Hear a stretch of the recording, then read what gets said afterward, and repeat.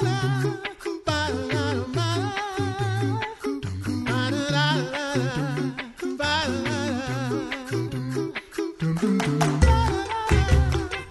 listening to The Coffee Hour. I'm Sarah Gulseth.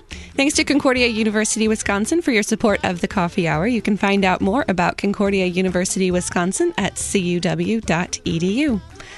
I have a couple missionaries in studio with me today. Super fun. They've been on with us a few times, so maybe you've heard their voices before. The Reverend James and Angela Sharp, who serve the Lord in Uruguay. Yes. Thanks for joining me today in studio. Thank you for having us. So this is kind of fun. We've been able to follow your story fairly closely over the last couple of years. We got to talk to you guys remotely a few times during the pandemic that's still going on, I suppose. Mm-hmm. So it's great to have you guys in studio while you guys are here in the States in the flesh. We get to catch up a little bit. So first of all, let's to paint a picture of where you guys serve. Tell me about where you are in Uruguay and the state of Lutheranism there, and some of the cultures, some of the highlights of where you actually live. Okay, Uruguay is a small country in South America between Brazil and Argentina. It's about the size of Missouri, and it has about a little over 3 million people. And of those 3 million, about half live in the capital, Montevideo, where we live. So that's on the southern coast. So you have like half the people in Montevideo and the other half of the people kind of strewn about the interior with cows. There are about 10 million cows in Uruguay. And historically, we had one congregation in Montevideo and a school. And over the last 10 years or so, they've been pretty intentional about trying to start new ministries, and now we have a mission in northern Uruguay and a couple missions around the Montevideo area, and continue to expand and add new ministries. So what is your role? What do you actually get to do, kind of the day-to-day of your work? I'm a church planner, so I'm supposed to be starting new ministries, gathering people together, catechizing new Christians.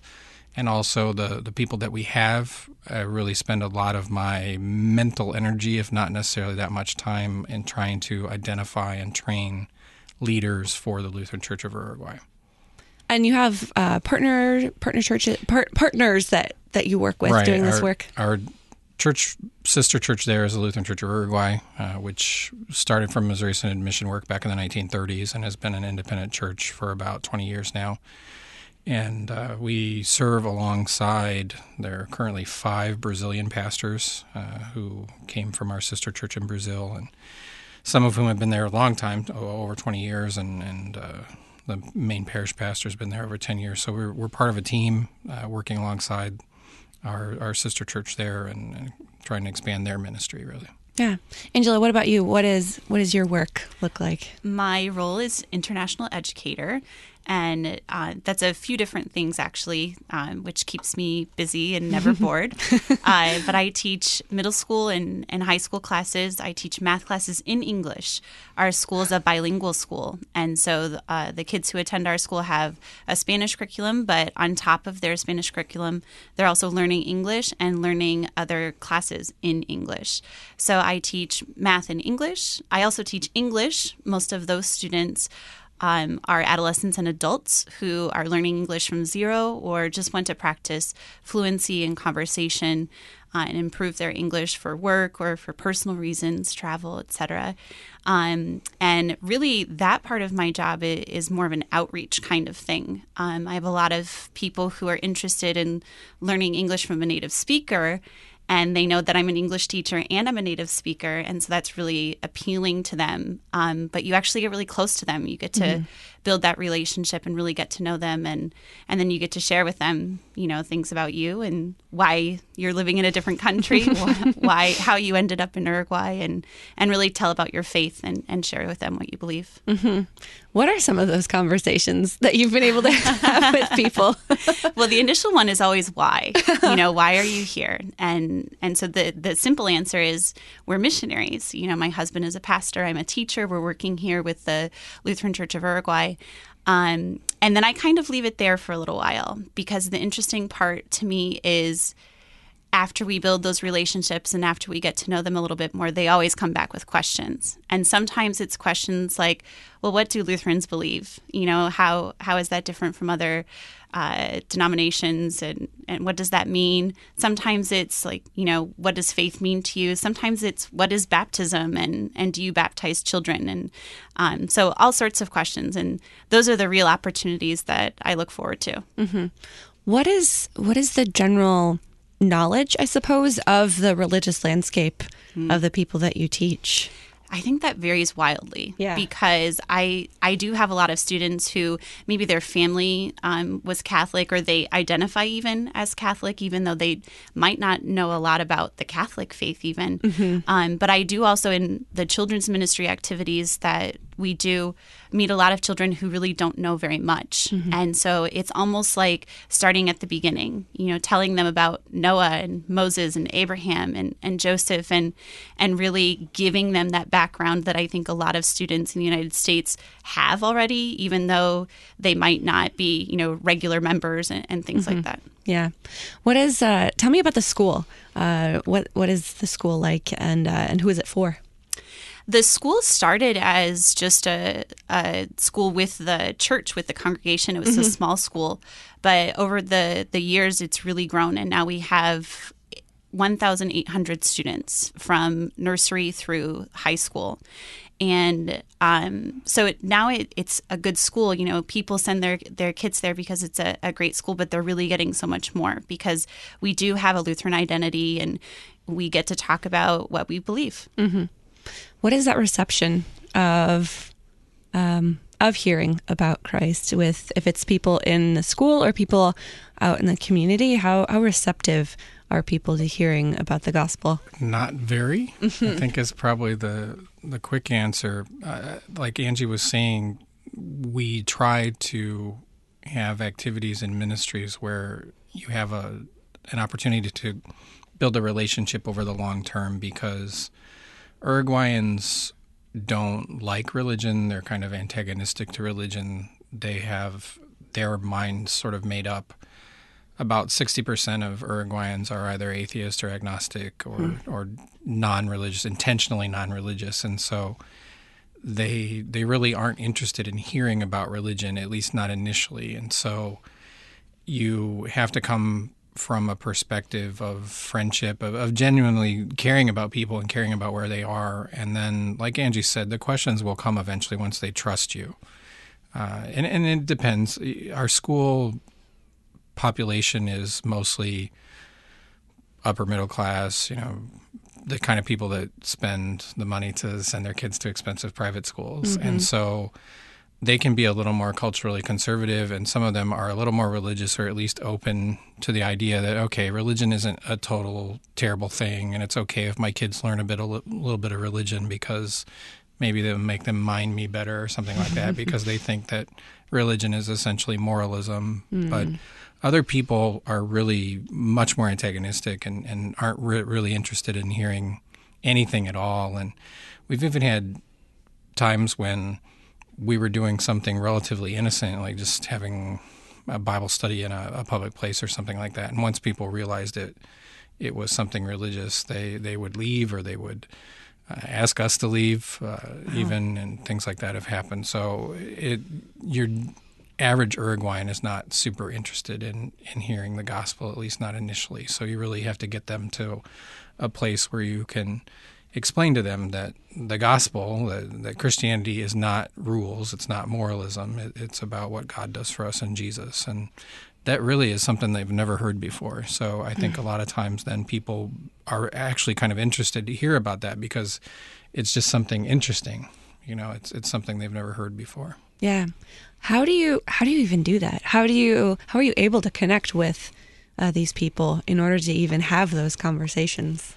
I think it helps being American, actually, which is not always the case. Yeah. It makes us weird and different.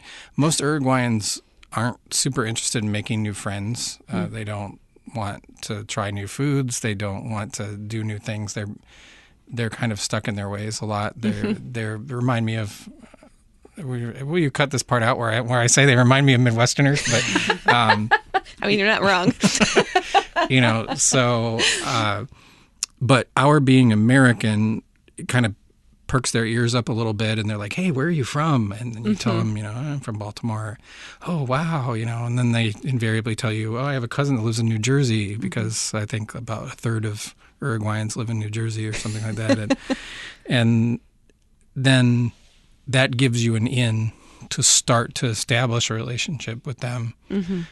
But it doesn't. You can't go straight from, oh, you're American. Where are you from? I'm from Baltimore. Oh, I have a cousin in New Jersey. Oh, that's interesting. Jesus loves you. It's just because then they're going to close right back up. So it's hard, I think, to be sincere and just sincerely love people where they are and not try to skip the steps, and just go for, shoot your shot and go for the Kennedy evangelism script, to share the gospel with people. You really have to be involved in their lives before you get a chance to share what is important in your life. And obviously for us, the most important thing in our lives is the gospel.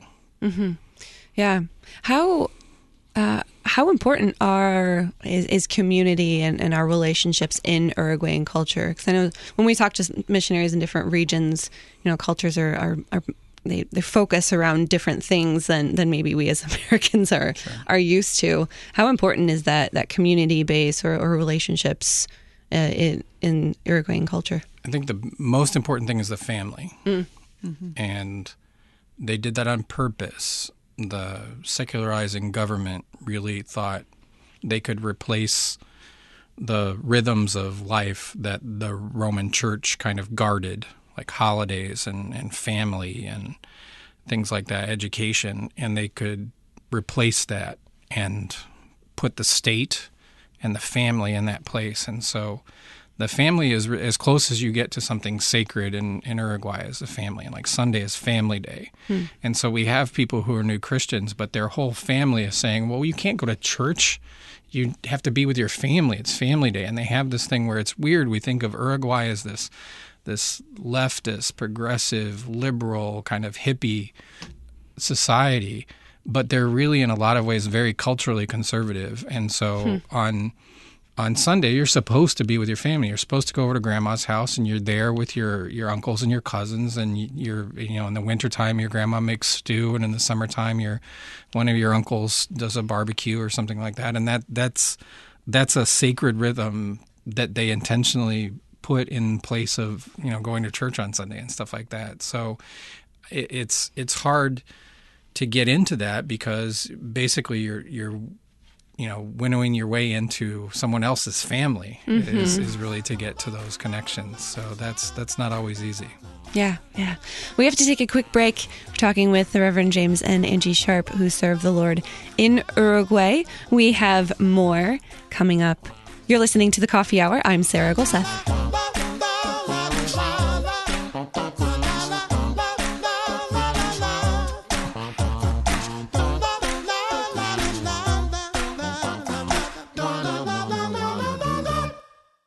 You're a miracle. You know that, right? A living, breathing, one-of-a-kind miracle. You were created to stand apart, to share your gifts in the service of others, to make an uncommon impact in a common world. And at Concordia University, it's our mission to help you do that, to live uncommon. To learn more about Concordia, go to cuw.edu.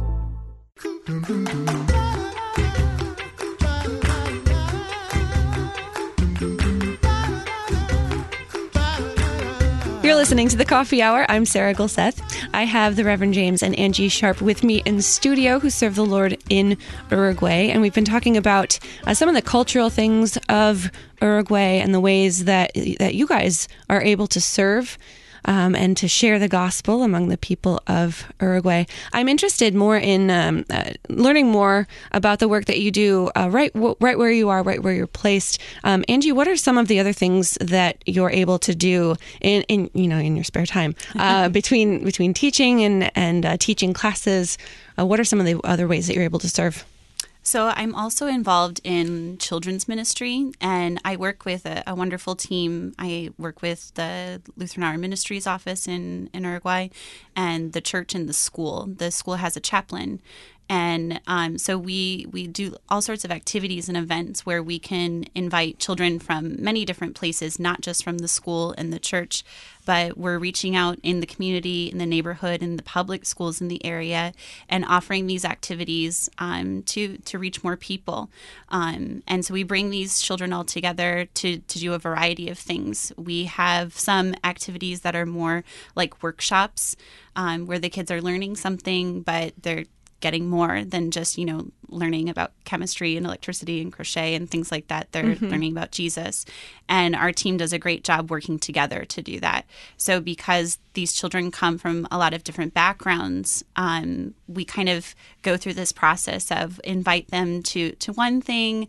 We do a devotion, we talk about the Bible, and then we keep inviting them to more and more things. That becomes an invitation to Vacation Bible School. That becomes an invitation to Sunday school. That becomes an invitation to church for the family. And walking alongside these people, these families, these children that we meet from a lot of different backgrounds. And the team works wonderfully in this way so that we're able to really stick with them through this process. Mm-hmm. How are you able to then reach more families and bring people into the Word and Sacrament ministry that you have going on?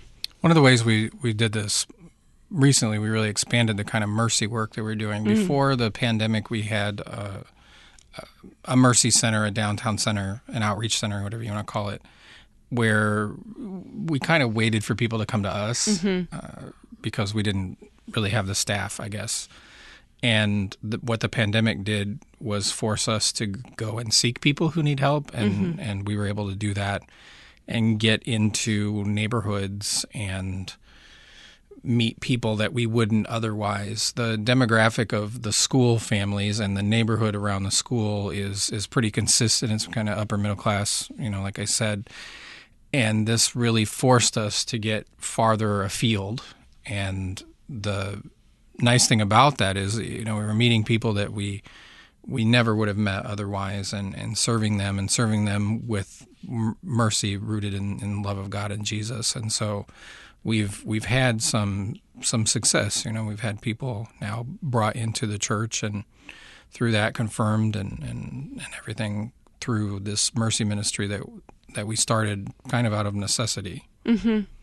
What does a Sunday morning look like for you?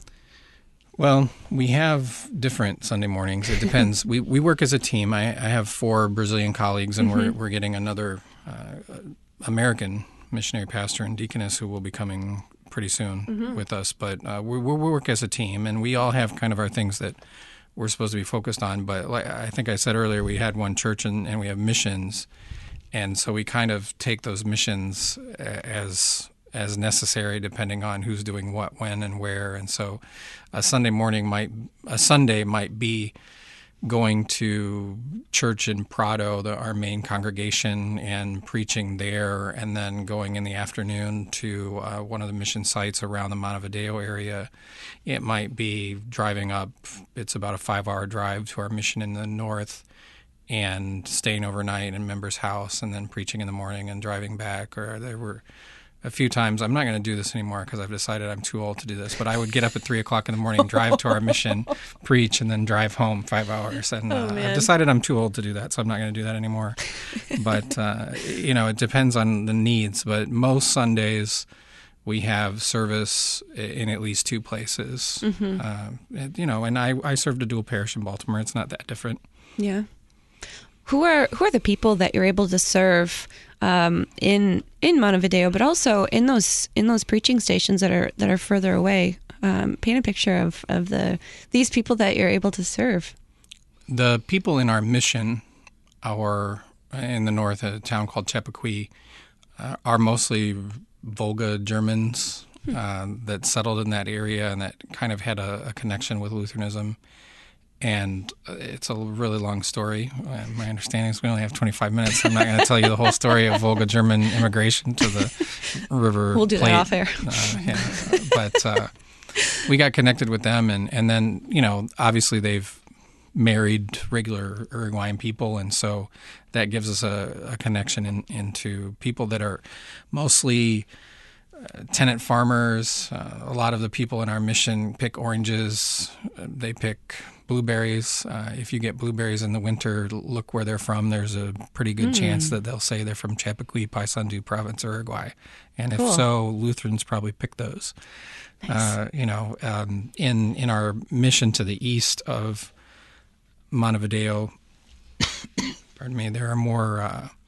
There's more immigrants. We have a lot of immigrants that are there from Cuba, from Venezuela, from the Dominican Republic, and stuff like that. And so it looks different in different places. But for the most part, once you get out of Montevideo, everything revolves around agriculture. So, it's not that different than being back in Iowa, really. Yeah, absolutely.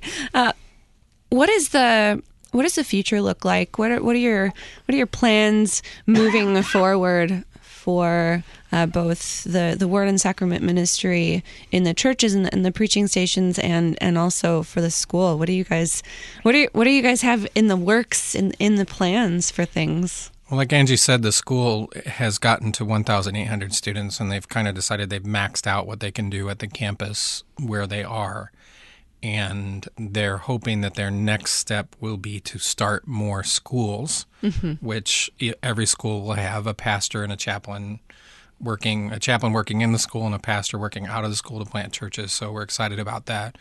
Like I said, we're getting a new couple of missionaries in Uruguay, probably March or April. My understanding is correct. And so the team is growing there. And what we really would like to do is to continue to gather the contacts that we have in the interior, because a lot of people move to Montevideo and then move back out. And so we have members who have been living in Montevideo and come into the church and have been catechized and confirmed, are now moving back to where they're from. And we're going to follow them back and gather those people together, gather their family members, the contacts we make there, and form more congregations, and then, Lord willing, also form ministers and other workers to serve those congregations. Yeah. Now, you guys are here in the States. Does that mean you're on home service? We are on home service. Have you gone to visit places already, or are we one of your first stops here in St. Louis? You are one of our first stops. So we've done a little bit here and there close to where I'm from in Denison, Iowa. And now we're starting on our great adventure, going to visit many different congregations. And really, it's a blessing. Like, home service can be stressful and it can be tiring. But to stand in front of people who send you to do mission work and being able to share with them what's going on and tell our story after almost 7 years on the mission field, looking back from where we started and where we are now, it's a really exciting time. Yeah. Where are you going to be able to travel to? We will head from St. Louis up to Fort Wayne, and we'll be in the seminary there for a day at the symposia, and then with church there, St. Peter's, that supports us, and then from there to Geneva, Ohio, then to Niagara Falls, Ithaca, New York, then down to Alexandria, Virginia, then back up to Malvern, Pennsylvania, then down to Williamsburg, Virginia, and then back home to Iowa to pack up and go back to Uruguay. And, we'll have some school chapels and some other congregations that we'll visit during the week, but those are the Sundays, so yeah. That is quite a trek. Yes.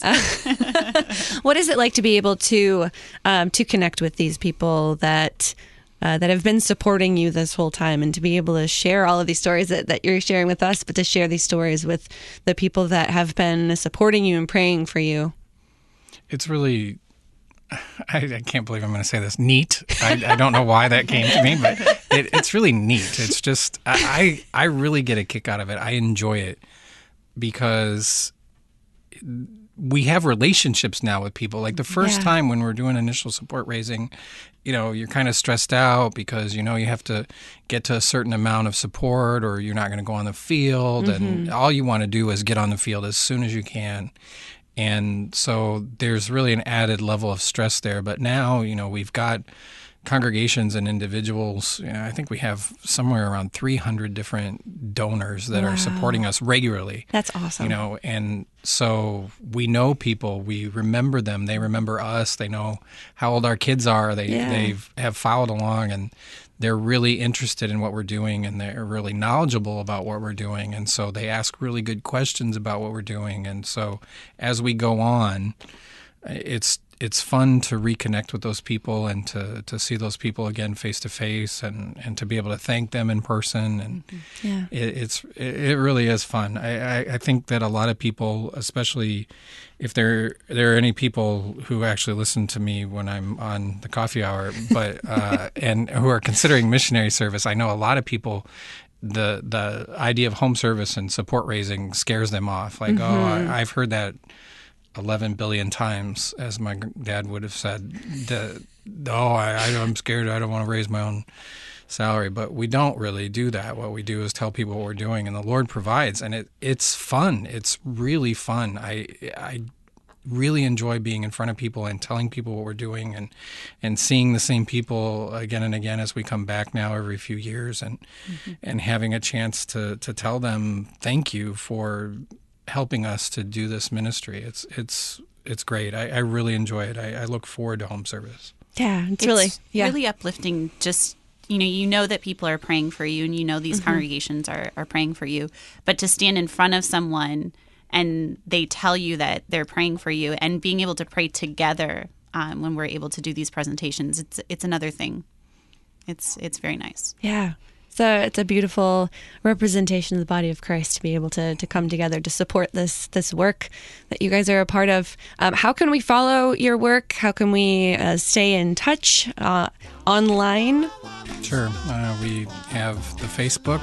It's Sharp Mission Uruguay. You can check us out, lcms.org/sharp, of course. And, we're happy to take your questions or whatever we can do for you to let you know what we're doing.